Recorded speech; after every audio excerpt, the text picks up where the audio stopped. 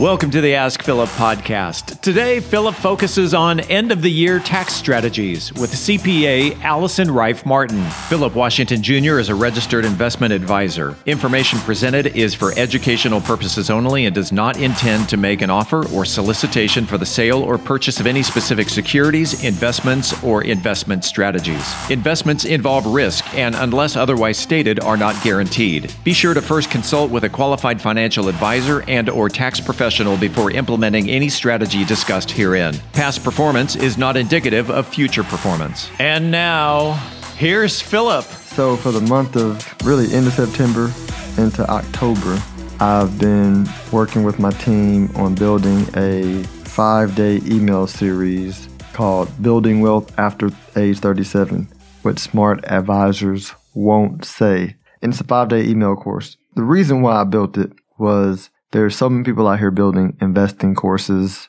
They cost thousands of dollars. And I've had a couple of friends and clients take the course and come out more confused than how they went into it. And they'd spent $1,000, $2,000 on it. And I know the people who are writing some of the courses, and not a knock on them, but they don't have the experience and knowledge that a wealth manager has. And they definitely, at least some people, are taking the course thinking with an expectation of what they're going to get, and they're not fully getting it. And so I was like, hey, listen, I'm going to build a course specifically for the people that want to know how to invest. They don't want to be a day trader, right? They don't want to look at charts all day or read the Wall Street Journal all day or do all this research. They just want to know, okay, how should I be investing to one day become financially free, reach my retirement goal? Right? I want to enjoy life. I'm good at what I do at work. I don't want to become a money manager.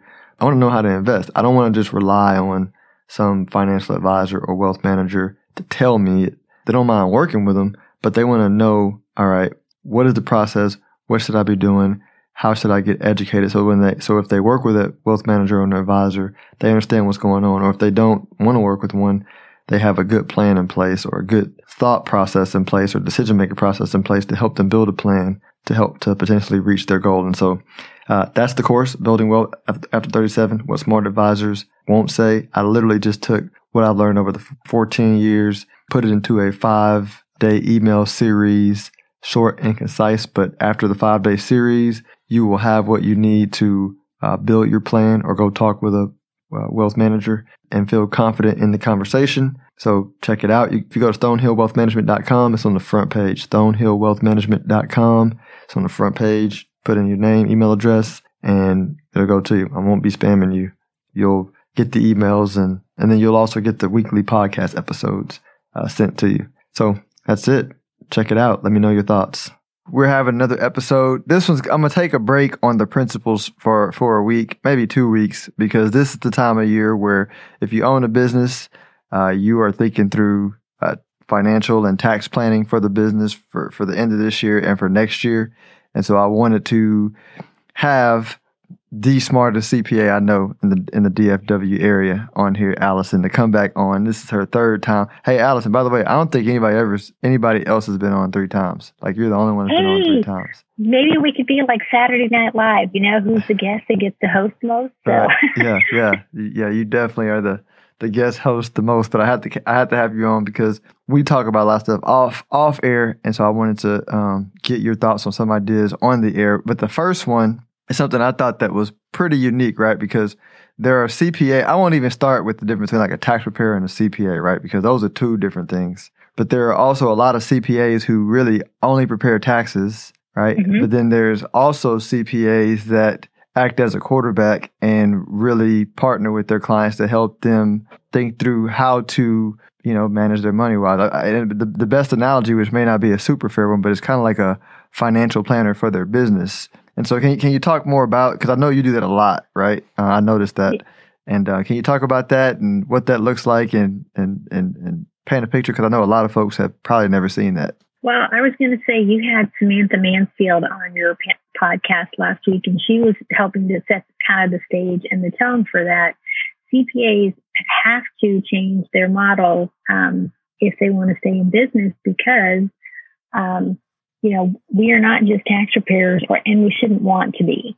We want to be your partner And the only way to do that, to really like step in and help our clients get through the tough times, the great times, prepare for what's coming next, is to really, like I say, partner with them, or be like what you're saying, a quarterback. We are the go-to person for when a business has an issue with, say, human resources or IT or, financial planning or insurance. I don't know the answers to all those problems, but I can help you find somebody. And that's because I understand your business. That's part of what I like to do, is really get to dig in deep and figure out what's your story so that I can help you find a solution. Again, I don't always know the answer, but I can help you figure it out. That makes a lot of sense, because I'm, even being a financial planner, right? The reason why I work with you is because of that. I'm a financial planner, but when it comes to business, right, it's kind of like barbers have barbers, Yep. And personal financial planning is different than business financial planning. But for me, it's not like I don't understand the math. I definitely don't have the tax background, but the outside the tax stuff, just the planning, I'm like, I need somebody to kind of help me, sit me down and make sure that I'm thinking through what I'm doing from an accountability standpoint. So I think it's huge. It's huge. And I will say this, I think too many people, and we allow this perception to continue, but too many people think all we are is a tax person.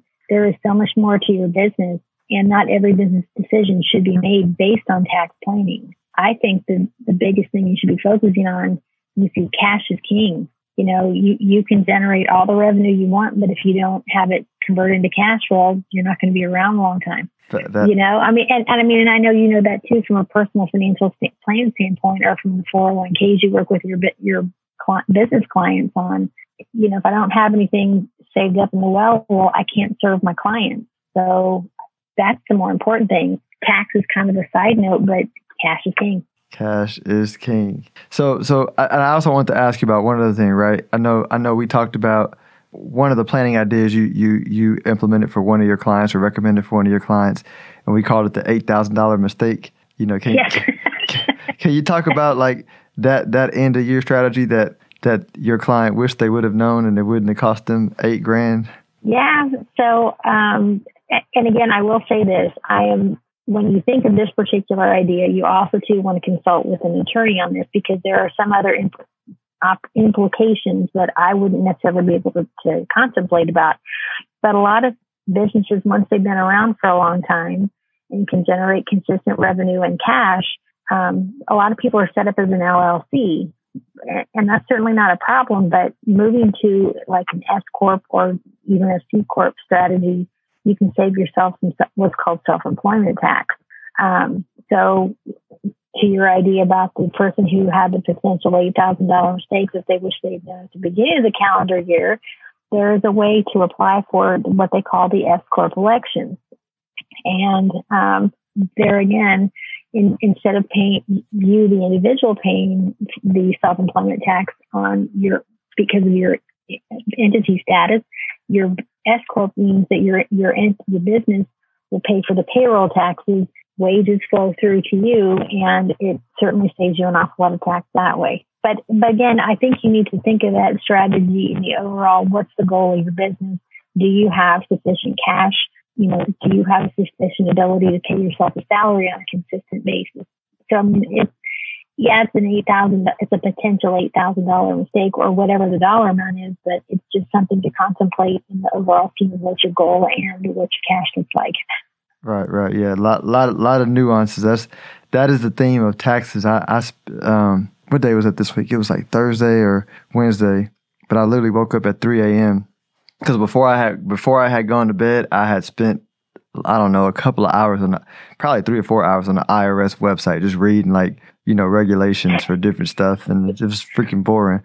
But 3 a.m. My brain woke up and I was like, oh yeah, okay, that's it. And I emailed 3 or 4 people that I have been working on stuff with, and I was like, yeah, this IRS stuff is all about, it depends, right? It has to. The puzzles got to fit together, and they don't always fit together to make the same picture for each unique situation. I was going to say every situation is unique, but I think again, and I keep saying this, but it all goes back to what's your overall goal, and do you have the cash to support it? Not every decision should be made in the vacuum of tax planning. It's an important one, but not the only one. Right. Yeah. And just for y'all know that heard that story, what I just said, I'm talking about, this is for qualified retirement plans. I was not doing like what Allison does. That's way above my pay grade. Although who reads the IRS website on purpose is what I would want to know. I know, right?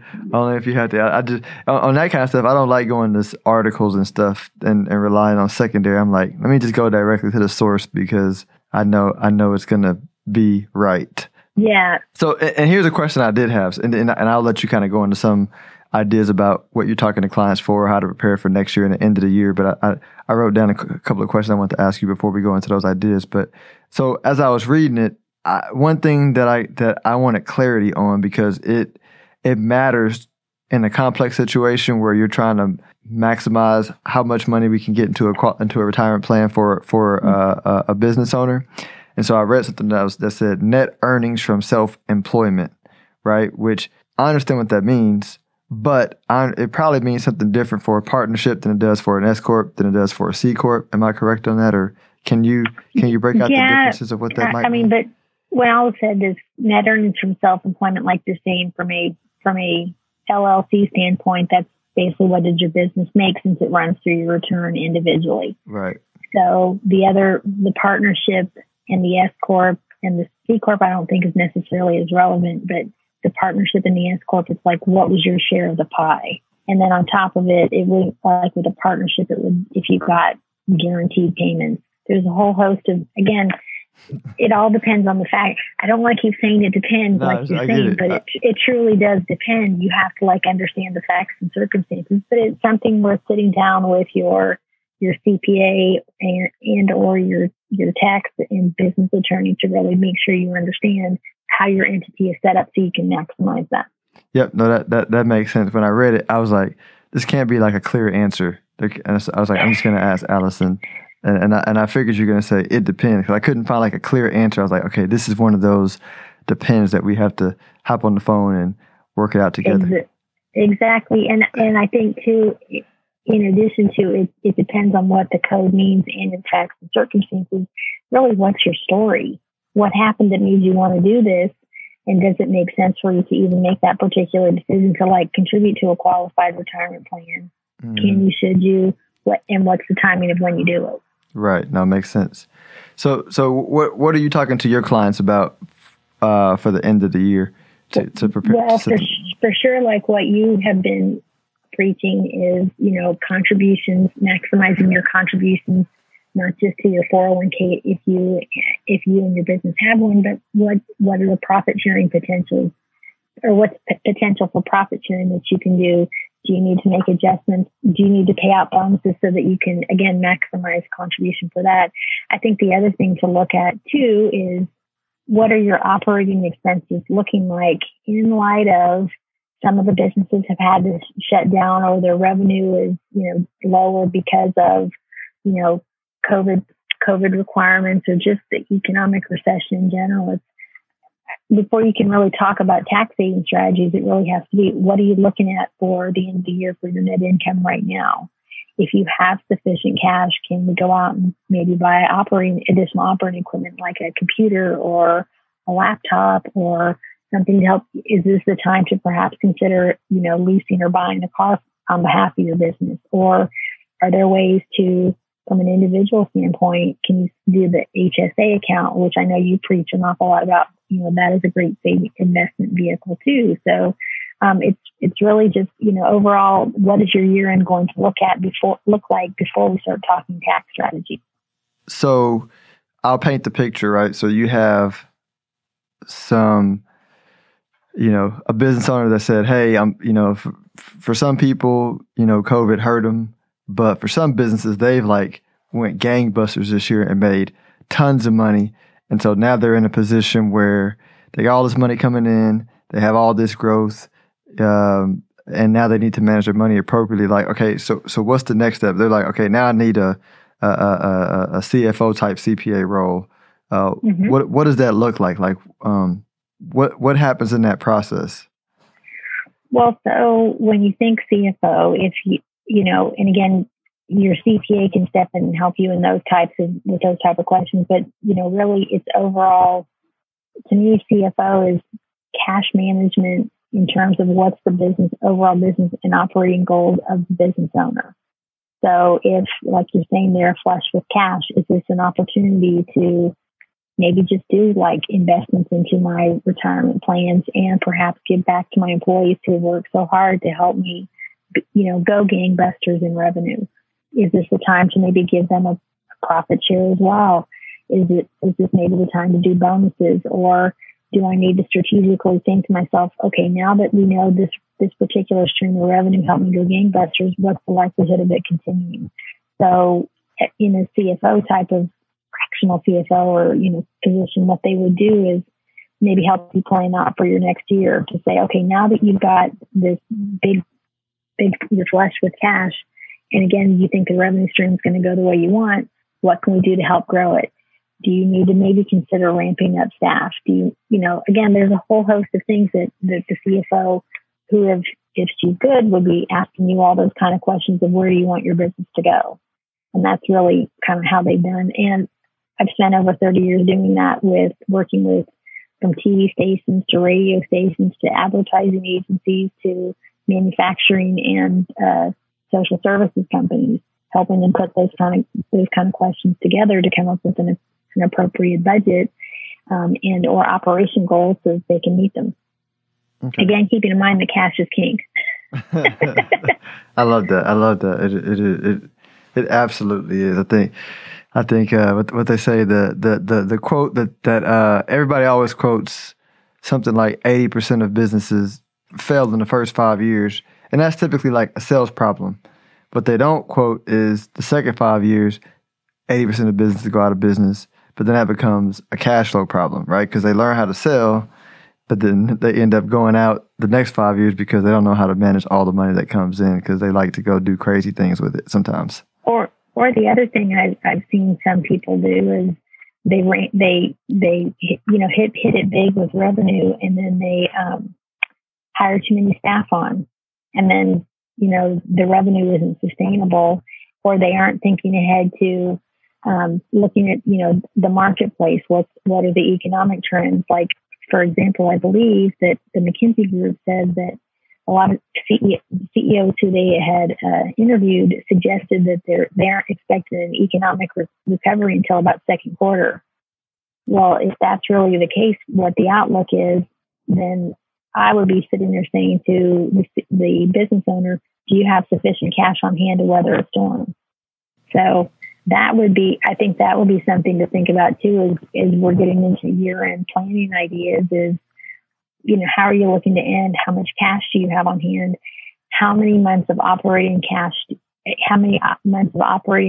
you have on hand to potentially get you through to what they say is the economic recovery of Q2 of 2021? Any other tips or ideas or strategies? Again, I think once you get those out, and covered, what a lot of companies do, and this is a good strategy, again, knowing if you have sufficient cash, this would be the time to invest in capital equipment. Like we're saying, laptops, maybe do some upgrades to your office, maybe, because the beauty of those is you can take an immediate depreciation deduction, which would obviously lower your bottom line, which would lower your tax liability. But again, going back to the idea of, how do you invest in any kind of qualified retirement plan, like a SEP or a 401k or, any kind of other plans. Those would be strategies that I'd be looking at. Got it. So that moves us to our next topic. And this is where me and you end up working together, well, and I plan to work. It's funny now, I've talked to a couple of people that I'm doing this for now, and I'm like, listen, got to get your CPA involved in the conversation. And if they're not, if they don't understand big picture thinking and planning, I got a better CPA for you because I was going to say, it's funny. I had a conversation with a client who actually, he's in the process of implementing a 401k plan. And I was like, I would like to participate in the conversation with you, because did you know that you can potentially contribute up to X amount of extra dollars? And he was like, I didn't know that. I'm like, yeah, okay, let me know when the meeting is so I can sit in with you on it. Yeah. because they're not, they're trying to think of something to do nice for their employees, but I don't know that they're thinking of the other side benefits for themselves personally. Yeah, because a lot of them get the 401k from like their payroll company, and they're just setting them up with a check the box cookie cutter, safe harbor 401k. They don't ask the planning questions. They don't look at the big picture and then say, okay, no, like this actual plan design and setup can help out better, which I obviously believe you should not be doing it without a good wealth manager and a good CPA taking you through the process, because you're gonna miss a lot. I was gonna say, as I was listening to this particular client talk, I was like, do you have a wealth advisor so that they can help guide you in terms of plans and all, and trying to obviously steer the question to make the additional introductions, but it's really true. You want to have your CPA and a wealth advisor in those kind of conversations, just to help get you thinking, because life is, you don't know what you don't know, and if someone isn't there to help you pose the questions, how will you know to ask them? Absolutely. So we're going to 3 ideas. Feel free to chime in where you need to, but these are 3 end of year retirement plan strategies for business owners to use. And for those listening, this is something that you're going to want to share with people who who own a business. They will love you, right? The potential financial benefit of these ideas can earn you like some great cool points and maybe some even gift cards. So share it. So here's the first one. And I literally, just on my way here, I was a little late to the studio because I was on the phone talking to a client about this strategy that he had no idea that he can do. And so it's called the 2 401ks. And by the way, my disclaimer, as always, don't implement any of the stuff without talking to your CPA, qualified tax advisors, right? This is like Allison has said so many times, all of this stuff depends on certain factors lining up the right way. So I'm giving a broad stroke, and I'm using ideas, but I'm also changing facts and things so that it keeps folks safe. But the 2 401k situation. So here's the problem. Most people think you can only have one 401k, which is actually not true. You can have multiple 401ks. The thing that you have to do is you have to stick within the elective deferral limit, right? So what is elective deferral limit? Whenever people say, Philip, how much money can I put in my 401k? That $19,500 that you can do for 2019 as an example of the elective deferral limit. If you're over 50, you can do an additional $6,000, which bumps that up to $25,500. But the elective deferral is how much you as an employee put into the plan, right? So that is constrained. So if you have 10 401k plans, you cannot put any more than that amount in there. But here what I said, you can actually have like more than one plan, right? So here's like an example to see how it works in a narrow situation where it would make sense. So let's say you got and by the way, just for this example, because I want it to be spot on, I literally took this example from the IRS website, right? So it has a 2019 in 2019, Greg, which is a 46-year-old, he's employed by an employer with a 401k plan, and he's an independent contractor, which, by the way, this setup, I think, is the future.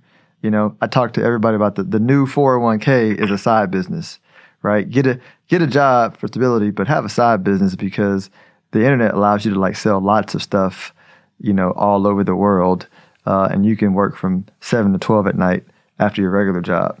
So going back to it, so he has an independent contractor that's an unrelated business, sets up a solo 401k plan, and so he contributes the maximum elective deferral limit to his business, to the 401k plan that he works for, the company he works for, right?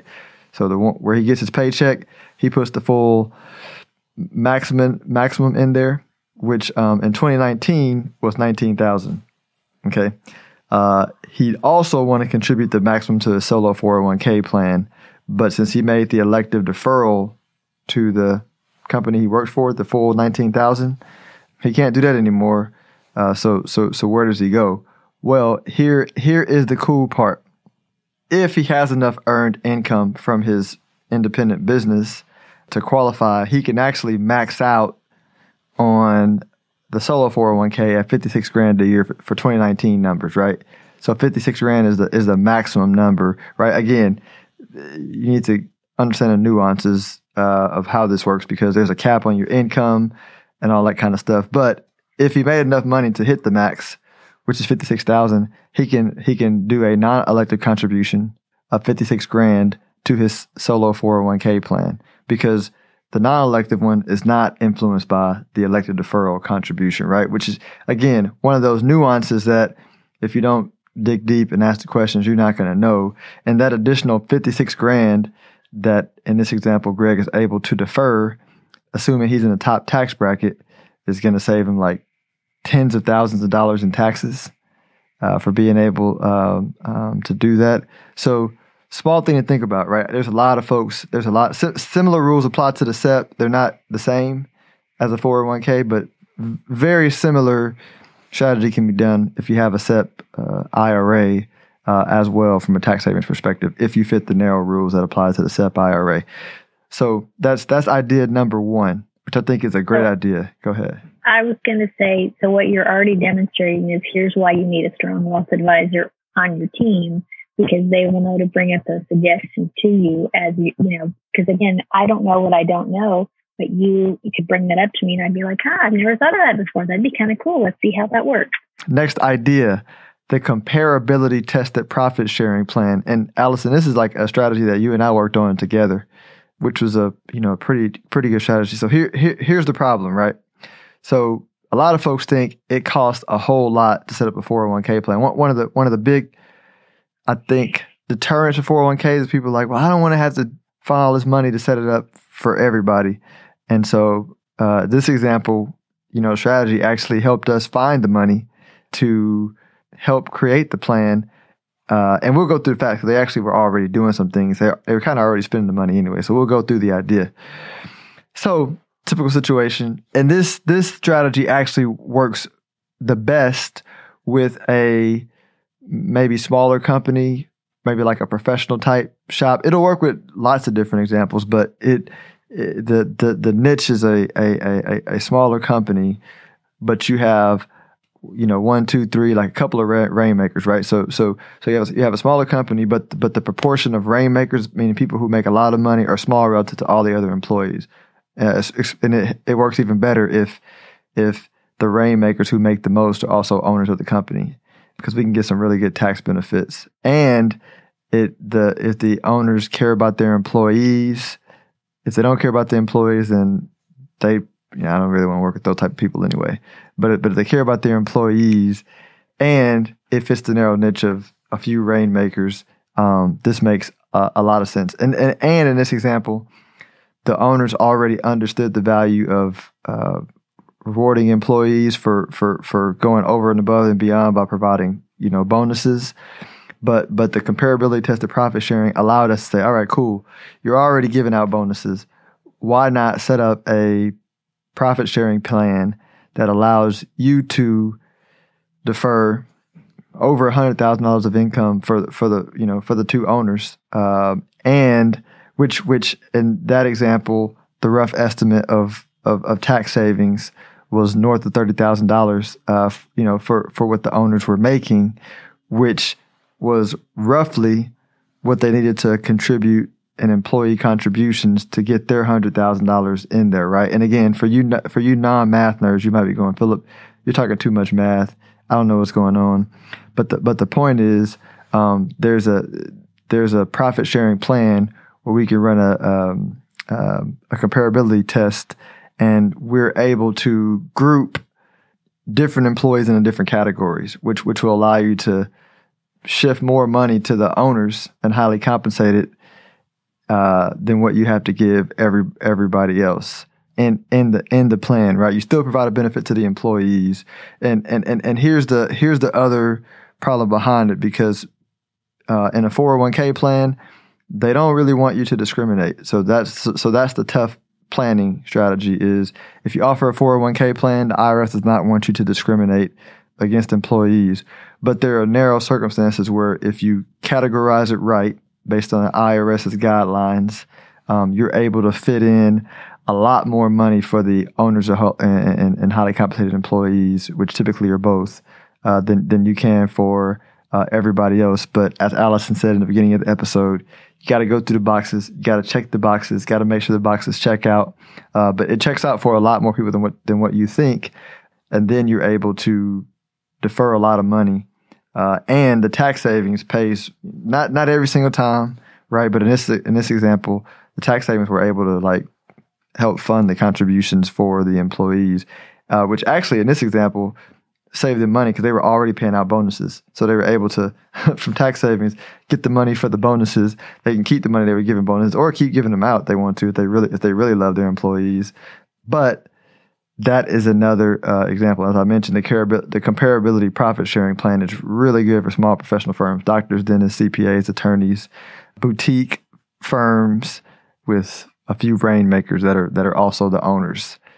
Right. Well, I was going to say, again, knowing I'm not an HR person, but what a great thing, like you're saying, for those who really love on their employees, and it's a great retention, tool too, to keep them to say, look, I believe in you enough that I want you to stay on board, that I'm going to give you this awesome plan. Like, I'm going to help you participate in some of the profit sharing. And those are all because of you, my awesome employees. Yeah, no, and I think people don't understand how important that is. Like I've met a lot of people who they may not voice to their employer, but if they don't have a 401k plan, they're like, I'm leaving whenever I can find a job that I care about with the 401k. And the other part, and I'm going to brag on myself for a second. The other benefit is if you get a wealth manager like we do at Stonehill Wealth Management, that also will do one-on-one retirement planning with each of your employees, annually to make sure they're okay. That's an even bigger benefit because I can't tell you how many plans the plan gets set up. They never hear from the advisor. And a lot of times they don't have the advisor because it's set up through a payroll company. But if they do have an advisor, I just took over a plan that was a multi-million-dollar plan that nobody had heard from the advisor in like years. And I got the business because I was referred. I was actually referred from the record keeper because they know that I'm very active in planning for the individual employees. But the employees appreciate it. Like when they meet one on one, but they're like, "Hey, Philip, I'm really glad that you met with us. We had talked to my guy, or really in this example, it was a guy, and like forever, I didn't know if I was on track or off track. I didn't know how much money I was going to have. I didn't know what investment to pick, right? Just and they were just so thankful to their employer for helping them pick the right plan. And that stuff, like, Matt, it's a great investment. And obviously I'm biased, but I see it. Yeah. I was going to say, I know you and I are in the same profession where the biggest thing people base this on is a trust factor and how much are we invested in you being successful. And that's part of it's our privilege to be able to help clients in that kind of items. How do you help them? Like you're saying, people invest in 401k, don't know how to use them. Here's a great way for you to say, here's what you're thinking about. Here's your planning goals. Invest X amount into it, and you'll be thankful later. Mm. But that's our privilege, is to ask those kind of questions to help them out. Yep. And one last thing I think that's important, and this is why you want to have the CPA in the conversation, because on this specific idea that I was talking about when Allison and when we worked together, having your CPA involved allowed you to kind of advise them on, hey, maybe in this example we should, you recommend maybe they pay themselves some more money, which actually helped them save even more taxes in the plan than what was originally planned for, which was like the tandem of it, right? Because if I was over here working, doing my thing, and you were doing your thing, and we had never talked together with the client, I don't know if that benefit might have happened. Yeah, exactly. I mean, I kind of think it goes back to where you were saying, think of the CPA as the quarterback or the point guard. That, I don't know how to answer how to invest in the 401k, but I know who can help you figure that part out. And are there other items that maybe I hadn't considered that would be great strategies to help them save for retirement and save taxes at the same time? Because again, it goes back to not all decisions should be based on tax savings. It should be based on your overall goals. Mm-hmm. And cash is king. And cash is king. You got to change it to your Zoom name. Cash is king. Yeah, exactly. So here's the last idea, because hopefully we are entertaining y'all, but this is like a big idea, right? So we talked about 401k. We talked about the comparability profit sharing plan, right? And there's lots of different profit sharing plans you can do, different types of tests or whatever, which I won't bore you on that. But this third one is a cash balance plan, which the cash balance plan is it's really set up for, and this happens a lot. Like, I'll meet somebody who's been building a business for 10, 20, 30 years. The business is making crazy amount of money, but they were not quite able to put away as much money for retirement as they wanted to, right? Maybe the business took a little bit long to throw off enough cash because they were reinvesting the business, right? And it was hard to find a better use of the dollar than the business because it was compounding at a crazy high rate. But now they're at a point where the business is oozing cash. They can't reinvest it, but they wanted to start saving for retirement. But they're a little older, and they're like, man, I'm not that far from normal retirement age.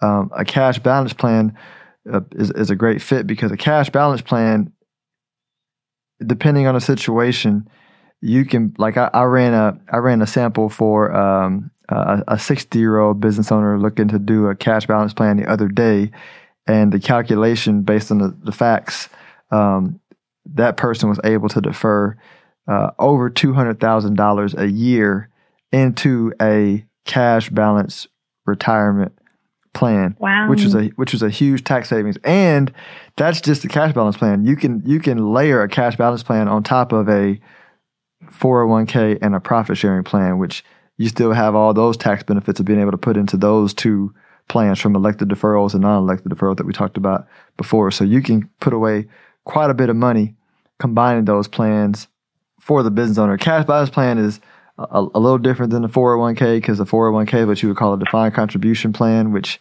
is nerd talk for no guarantees. Defined benefit plan typically has some sort of guarantee. And I don't want to go into weeds on this, but a cash balance plan is a defined benefit plan that's a bit more flexible than like a traditional regular pension plan that you would get from like the military or the government or working for the police department. But the point is, you get to defer a whole lot of money into the plan and save a lot of taxes by doing that, and supercharge your retirement. But it's again, the fit for this is similar for the comparability profit sharing plan. Smaller company, big rainmakers, a narrow group of big rainmakers, preferably owners, and the cash balance plan. The cool part is, the older you are, the better, right? Because the amount you could put away is correlated to your age as one big factor. So those are the three ideas, that at the end of the year, as you're thinking about either reevaluating your existing retirement plan, reevaluating or looking at a new retirement plan, or just thinking about your whole life. Because again, I have talked to a few clients this week, and I was like, hey, is your CPA helping you with just more than just filing taxes? And they were like, no, they just filed taxes. I'm like, you need to talk to somebody, because I was going to say, the unfortunate thing is so many people view their tax return as a report card. They don't sit there and think that, they don't want to come to you for planning. And it's frustrating for me, because I'm thinking, well, I could help you so much more if you could just see the tax return is more than just a report card. Mm-hmm. You're right. And like, what would you say the percentage of your clients actually utilize that service from you? Actually, I feel like it's starting to improve more. And again, it goes back to the whole trust factor. And, do you know your client well enough to be able to ask those kind of questions? But I think it's moving up to about, 50% of my clients. Some of them just, like I say, want to see a return. And I confess that's boring. There is so much more than just the tax return. So working with you to help you come up with a good solution is a lot more fun. Yeah, no, a lot more interesting. That is good. It's kind of like I took financial accounting, and then I took managerial accounting. I hated financial accounting. It was so boring. I was going to say I love financial accounting, but managerial. I don't know. It's just, I kind of like how you can have what they want. Accounting's a balancing thing. Yeah. Everything balances at the end. But did you like it more than managerial? I love managerial. Yeah, it was, I guess, because the way they kept talking about was like widgets and gadgets, and it wasn't tangible. Like, I didn't see what the widget was, and it didn't make sense to me. So if I could have sat with somebody who had whatever the widget was, then that would make more sense. But I was like, I don't get it. I got it. Yeah. But maybe that's why I ended up moving to, because my financial and managerial accounting professor was also the department head.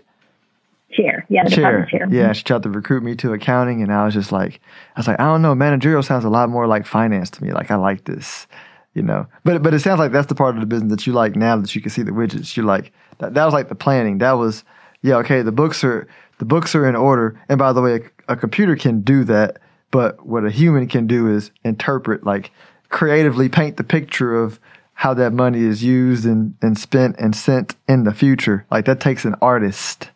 Yep, I was going to say, and that's where our profession is going. And I think Samantha Mansfield was even saying that last week, was you have to think outside the box to help your client, because anybody can do journal entry. Anybody can balance the bank statement.